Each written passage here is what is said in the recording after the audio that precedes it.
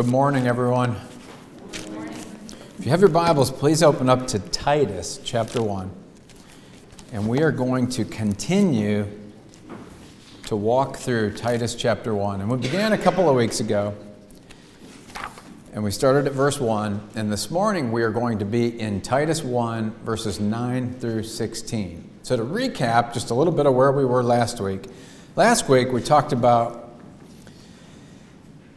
the fundamentals of the faith. So Titus wrote to Paul and he said, I want you to consider the true faith, what it is. And so we looked at the covenant, the grace covenant statement of faith. And then we talked a little bit about the selection of elders. So we looked at verses 6 through 8 and talked about the requirements for the selection of elders. So this morning we're going to get into three things. Now let me ask you, were there notes back there? Does anyone have notes from this? We might have had a miscommunication. So there were some notes which apparently are not provided. But nevertheless, if you're taking notes, we're going to talk about three things this morning.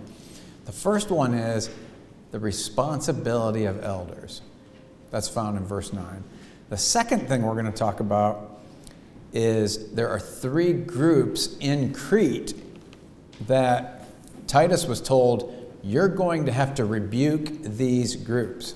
And the third thing we're going to look at is the stark contrast between believers and unbelievers. So those are the three things we're going to look at. Let's read now verses 9 through 16, and then we will dive in. So verse 9, an elder must hold firm to the trustworthy word as taught, so that he may be able to give instruction in sound doctrine and to rebuke those who contradict it. For there are many who are insubordinate, empty talkers, and deceivers, especially those of the circumcision party. They must be silenced, since they are upsetting whole families by teaching for shameful gain what they ought not teach. Verse 12, one of the Cretans, a prophet of their own, said, Cretans are always liars, evil beasts, and lazy gluttons. In verse 13, this testimony is true. Therefore, rebuke them sharply, that they may be sound in the faith. Verse 14, not devoting themselves to Jewish myths and the commands of people who turn away from the truth. Verse 15, to the pure, all things are pure, but to the defiled and unbelieving, nothing is pure. But both their minds and their consciences are defiled. They profess to know God, but they deny him by their works. They are detestable, disobedient, and unfit for any good work. Let's go to the Lord in prayer. God, I thank you for this opportunity to be here this morning. I pray that the Holy Spirit would open our eyes and our hearts and our minds to the truth that you have laid down for us in Titus. I pray that this would impact our minds and our hearts, and I pray that it would impact the way we walk and the way we live. And I pray that you would do a work here, not only in our church, but also in South Charlotte and the Charlotte area that we can't contemplate, we can't predict, we can't plan or orchestrate. We just pray that you would move in our midst, Lord, and help conform us to the image of your Son. In Jesus' name, amen. Okay, so the first thing we're going to talk about is the responsibility of elders. So let's take a deep dive into verse 9. And this is really, really important. Verse 9, an elder must, number one, hold firm to the trustworthy word as taught. So hold firm to the trustworthy word. On December 10, 1967, there was a plane crash that killed singer Otis Redding and every single person in his band, except for one. That was the trumpet player, and his name was Ben Cauley. The plane went down in Lake Monona, which was outside of Madison, Wisconsin. Cauley, who did not know how to swim, clung very tightly to the seat cushion on the airplane. He held on to that seat cushion for 17 minutes until rescuers arrived. 17 minutes. For Cauley, think about this. Think if you're in that position. You're going to hold fast to that seat cushion. Am I right? Because if not, you're going down. And for Cauley, it was literally a matter of life or death. And I don't think it's an exaggeration for me to say that we need to cling to Scripture like you would a seat cushion if your plane went down in a body of water. It's that important. We need to cling to the Word. And I don't think this is just a requirement for elders. It's not just a good idea for elders. It's a great idea for all of us to cling to God's Word like this. The Grace Covenant Statement of Faith, which we talked about last week, says this about the Bible. It's the inspired Word without error. It's the complete revelation of God's will and the only infallible guide for faith and living. So the question is, do we believe that? Because if we believe that, we're going to cling to God's Word. And that's number one. So an elder must, number one, hold firm to the trustworthy word taught. And the second thing that's told elders must do is give instruction in sound doctrine. Verse 9, hold fast to the trustworthy word so that you may give instruction to sound doctrine. Friends, this is repeated so often in Titus that if we do not do this, we are frankly disobedient. Please note, we talked about this multiple times, but the first time I was with you, chapter 1, verse 1, Titus was told, what you're doing in the context of the local body, do for the sake of the faith of God's elect and their knowledge of the truth. Chapter 2, verse 1, teach what accords with sound doctrine. And here again, hold firm to the trustworthy word and give instruction in sound doctrine. This same command, literally 3 times in 17 verses. For so long, many in the evangelical church have focused on the felt needs of religious consumers. Or we've used attractional methodologies to try and build big churches and draw crowds. We've followed church growth strategies, almost every fad imaginable, every trend imaginable. There's literally, if you think about this, one thing that we may not have really done, and that is what Paul is specifically telling us to do right here, and that is to focus our teaching on sound doctrine. Now, I have to say, Grace Covenant is doing that. I wanted to Exhibit A, right here, this book. Everyone look at this book. Pastor Lee is walking us through this book at the 9 o'clock Sunday school hour.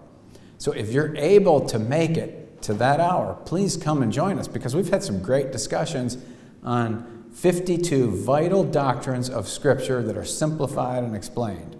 So if you have an opportunity to be with us at 9 o'clock, please come. So we're doing that here, and I'm very grateful and thankful to say that.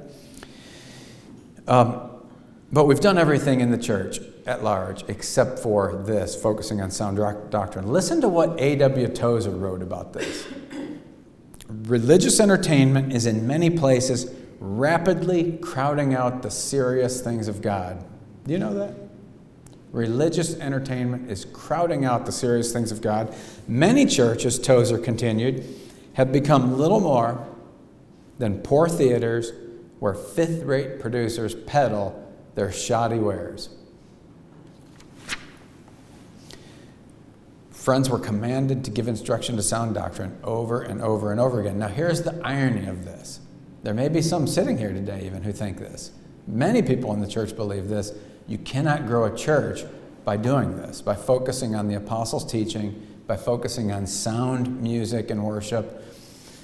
And my observation is that you actually can grow a church, because there are many churches that are actually doing this that are growing in the United States right now. There are many churches that are doing this. In fact, I saw an op-ed piece in the New York Times written by a young lady by the name of Tara Burton. I'll wait for the sirens to go by. This young lady wrote this opinion piece in the New York Times. It was called Weird Christianity. Now think with me about this young lady. And she said, more and more young Christians are disillusioned by the spiritual emptiness that defines modern America. And they're finding solace in decidedly anti-modern vision of the faith. What's she saying? Like, we want to go back to something that's true, that's substantive, that's real. And she said, many of us call ourselves weird Christians, albeit partly in jest.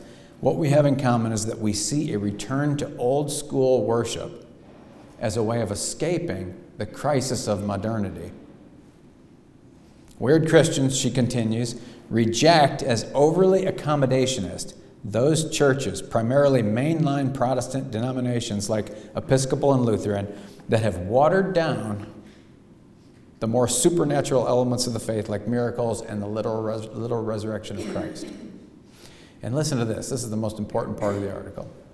Weird Christians are finding that ancient theology can better answer contemporary problems than any modern secular worldly solutions.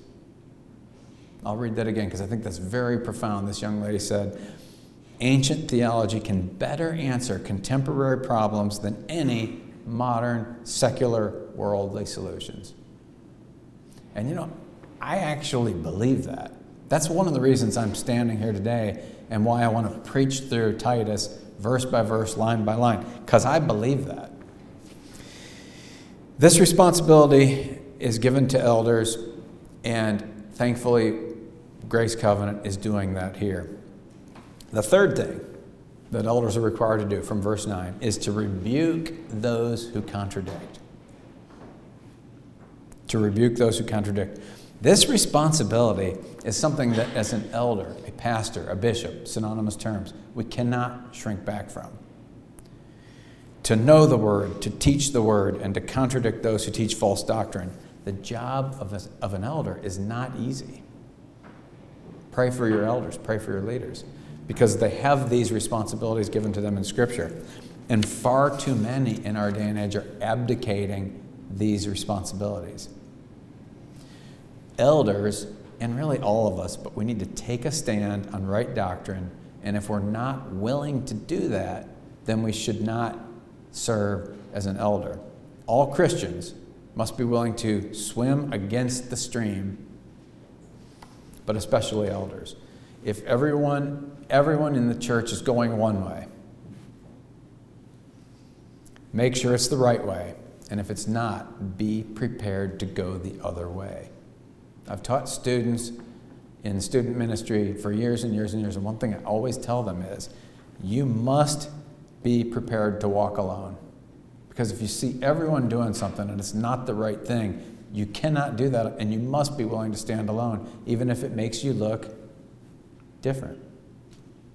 Okay, so that is the three responsibilities given to elders: to hold firm to the word, to instruct other people, and then to rebuke those who are not following the trustworthy word. The second thing I want you to see are the three particular groups that Paul wrote to Titus. You're going to have to rebuke these groups. So let's look at that in verse 10. For there are many, and the first group is, there are many who are insubordinate, empty talkers, and deceivers. That's the first group. Empty talkers, insubordinate, and deceivers.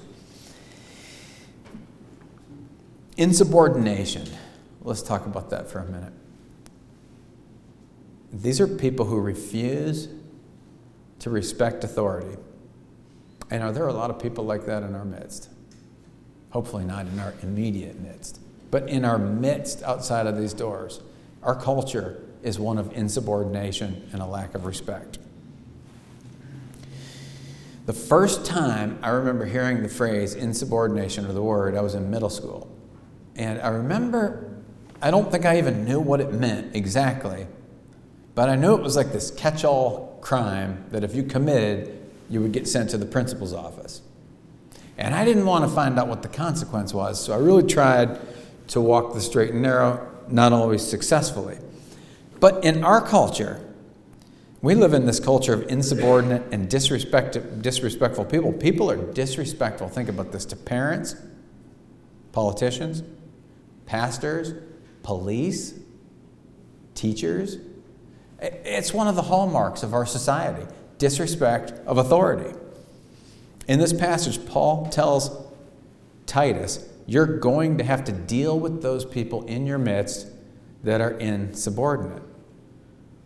And as part of that first group, we also said insubordinate, empty talkers, and deceivers. Let's talk about empty talkers for a second. This is from verse 10. Empty talkers are people who just love to talk and there's no substance to what they're talking about. They're not teaching or sharing scripture, except maybe to argue. Empty talkers make trivial little distinctions about uncontested issues, things that no one's even raising a question about. Empty talkers might be super hyped, overly emotional presentations. You hear it in some pulpits or at some churches, but when you take a step back and you consider what has this person actually said, they really haven't said anything. Sometimes I think when I watch someone preach on TV, for instance, if I were to get a transcript of what that person said and I were to totally divorce their words from the hype and the light show and all the music, and I just read what they said, all the applause lines and all the overly emotional content of the topic, it would make very little sense to us if we were just reading what that very gifted communicator talked about. This is empty talkers, and Paul here is told Titus, you're going to have to rebuke these. And then deceivers. We know what deceivers are. Deceivers are people who you just can't trust them. So apparently the church in Crete was filled with people that just couldn't be trusted. That's the first group of people. The second group of people Paul tells Titus you're going to have to rebuke are those of the, look at verse 10, circumcision party. Verse 10, for there are many who are insubordinate, empty talkers, and deceivers, especially those of the circumcision party. So there is actually some overlap between the empty talkers and the deceivers and the circumcision party, but because they were such an opponent to Paul, almost everywhere he went, I thought I would break them out separately. The circumcision party are the Judaizers. These are Jewish Christians who added to the simplicity of the gospel of grace alone, through faith alone, in Christ alone. They would attach additional weights to people, additional requirements for salvation, like circumcision or following the Old Covenant law. If you will recall last week, we talked about what Grace Covenant believes about salvation, and that is a very simple message. That is, we are saved by grace alone, through faith alone, in Christ alone. Anyone who adds to this, Paul tells Titus, you must silence those people. Verse 11, they must be, what does it say there? Silenced. And then Paul goes on to write, they're upsetting whole families. So whatever they're teaching, it is not leading to what we talked about last week, which is grace and peace. Remember in verse 4 of Titus chapter 1, the salutation was, grace and peace to you from God the Father and our Lord Jesus Christ. And what these people are teaching is not leading to that. It's leading to upsetting whole families. And that is because, in verse 11, they're teaching for shameful gain. I might circle shameful gain in my copy of the Bible, what they ought not teach. And this is one of the defining characteristics of false teachers right here. Follow the money trail. 2 Peter chapter 2, or verse 2 says it this way, but false prophets also arose among the people, just as there will be false teachers among you. And in their greed, they will exploit you. In their greed, they're going to exploit you. Do we see that today? Yeah, we see this. This is all around us today.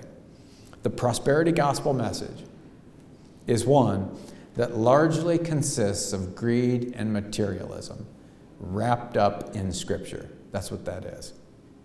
And unfortunately, the United States is exporting this to other countries. So that's the second group. We're supposed to rebuke those of the circumcision party.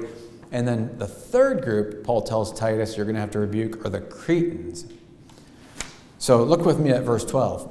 One of the Cretans, a prophet of their own, so this is a poet who had written some contemporary poetry back in the day, and Paul's basically saying what this guy says is true. And what that was is, Cretans are always liars evil beasts, and lazy gluttons.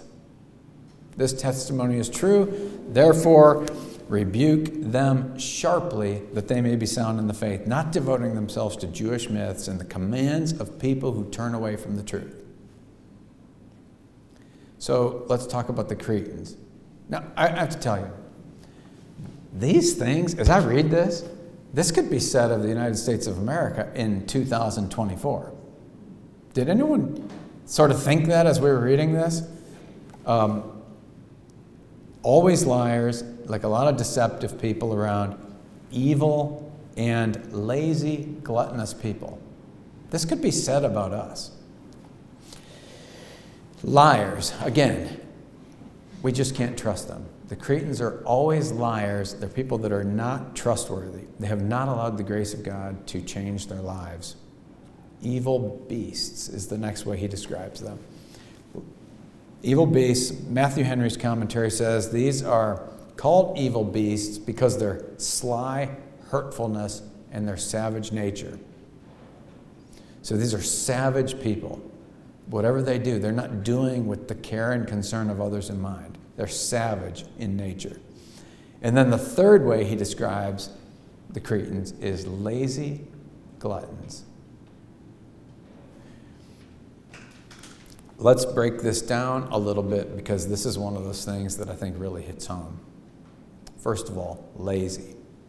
Laziness and sloth. There is a whole generation of young men that this could describe perfectly. I was looking at a statistic the other day, and in 2022, between the ages of 15 and 24, young men spend an average of 4 hours a day playing video games. Now that's an average, so that means there's some that are spending 8 and there's some that are spending 0. But what a waste of time that is. How slothful is that? The labor force participation rate, Exhibit B. The rate of men who have dropped out of the labor force has doubled in 30 years. So right now we have almost 12% of all men between the ages of 25 and 54 who are not even looking for work, according to the labor force participation rate. That's why I say laziness and sloth, this could be written to us. And it might not be video games or dropping out of the labor force participation rate for you. It might be movies. It might be excessive or inordinate amount of time spent on social media or watching Netflix videos or whatever. The idea is, and what Paul's saying is, we need to pay attention to this, that we don't live slothful lives. We're not lazy. Here's a couple of application points. Number one, young men. Consider the time that you're spending on these frivolous pursuits. It could be gaming. It could be gambling. It could be watching sports. Consider the time. I would ask you to consider Psalm 90, verse 12, where the psalmist wrote, "Help us number our days that we may obtain a heart of wisdom." Like, there's a theology of time that we need to pay attention to because we are only given so many days. Young men, number your days. Parents, continue to put reasonable restrictions on your kids, like limits on the amount of time you let them play video games. Allow video games to be played, but maybe as a reward for other productive things that your kids are doing. Now, are kids going to push back against that? I see people nodding. Are people going to push back against that? Are kids going to push back? Yes, that's their responsibility to push back, but as parents, it's our responsibility to keep those boundaries in place and hold fast to them. Young ladies, if you're dating someone and you see these character traits, the guy you're dating doesn't want to work, playing video games till all hours of the night, I have one word for you: run. It's not getting any better. You know, I've talked to a lot of young married couples, and one of the main things young married couples argue about is video games. The times that their husbands, men, grown boys, spend playing video games. It's a big problem with newly married couples. So don't get in that predicament, young ladies. Like, find someone who's actively living out right now and demonstrating Christian character. All right, that's enough for sloth and laziness. Now, the second thing is gluttony. Now, this is one of the things about teaching through Scripture verse by verse. It's like you can't dodge things you'd rather not talk about, okay? This is sort of like my Johnny Cash moment, all right? So Johnny Cash wrote that song, Man in Black. I would love to wear a rainbow every day and tell the world that everything's okay. But until things start to make right, you'll never see me wear a suit of white. So I'm going to walk through this. So gluttony. Gluttony is everywhere. Would you agree? That's a defining characteristic of our society. Gluttony is everywhere. Some have called it America's most tolerated sin. I saw that on a Desiring God blog. It's a very tolerated sin. It's one we do not talk about. So here's what gluttony is. I looked up the definition for our benefit. I'm preaching to myself as well. Eating or drinking to excess or beyond reason. Obsessive love of food or material pleasure. That's gluttony. Number 3, eating when you're not hungry. And anticipating eating with a preoccupation. So it's like I think about constantly what my next meal is going to be. And I dare say, yesterday was South Carolina's primary. I hope you realize that no politician can do anything about some of the greatest problems we face in our culture. And those are gluttony and sloth. No one can do anything about those things. In fact, most of these problems that we see are of our own doing and our own making. So like the healthcare crisis, for instance. I would love to hear a politician, when I ask, what are you going to do about the healthcare crisis? I would love to hear someone just once say, there's nothing that I can do about that. That's entirely a problem that you created on your own, and you're the only one that can solve it. And is that not true? If we ask medical professionals this, they're going to nod their heads in agreement, and they're going to say, self-control will go a long way to solve some of the problems that we face. The healthcare crisis in America is one of the most predictable, preventable crises we've ever had. Benjamin Franklin said this once in his memoirs. Taxes are indeed very heavy, but we are taxed twice as much by our idleness, 3 times as much by our pride, and 4 times as much by our folly. That's what Paul's saying here. The Cretans were characteristic of sloth and laziness and gluttony, and hopefully we are not like them. So let's talk about some takeaways from this section. If you struggle in these areas, first and foremost, if you struggle with gluttony or sloth, consider naming them as sin. Because until we take a realistic appraisal of the situation, we're not going to see any change. So consider labeling it as sin. Consider journaling and repenting of sin, sloth and gluttony. Number 2, take these to God and ask Him to give you conviction to change. Number 3, ask for strength in times of weakness. 2 Corinthians, my strength is made perfect in weakness. When I am weak, then I am strong. And then last, as a practical application, consider one of the best ways to combat the sin of gluttony is fasting.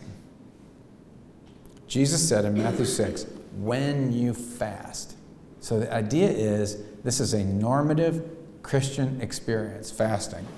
And what is fasting? Fasting is taking a little bit of time to deprive yourself of something that you crave.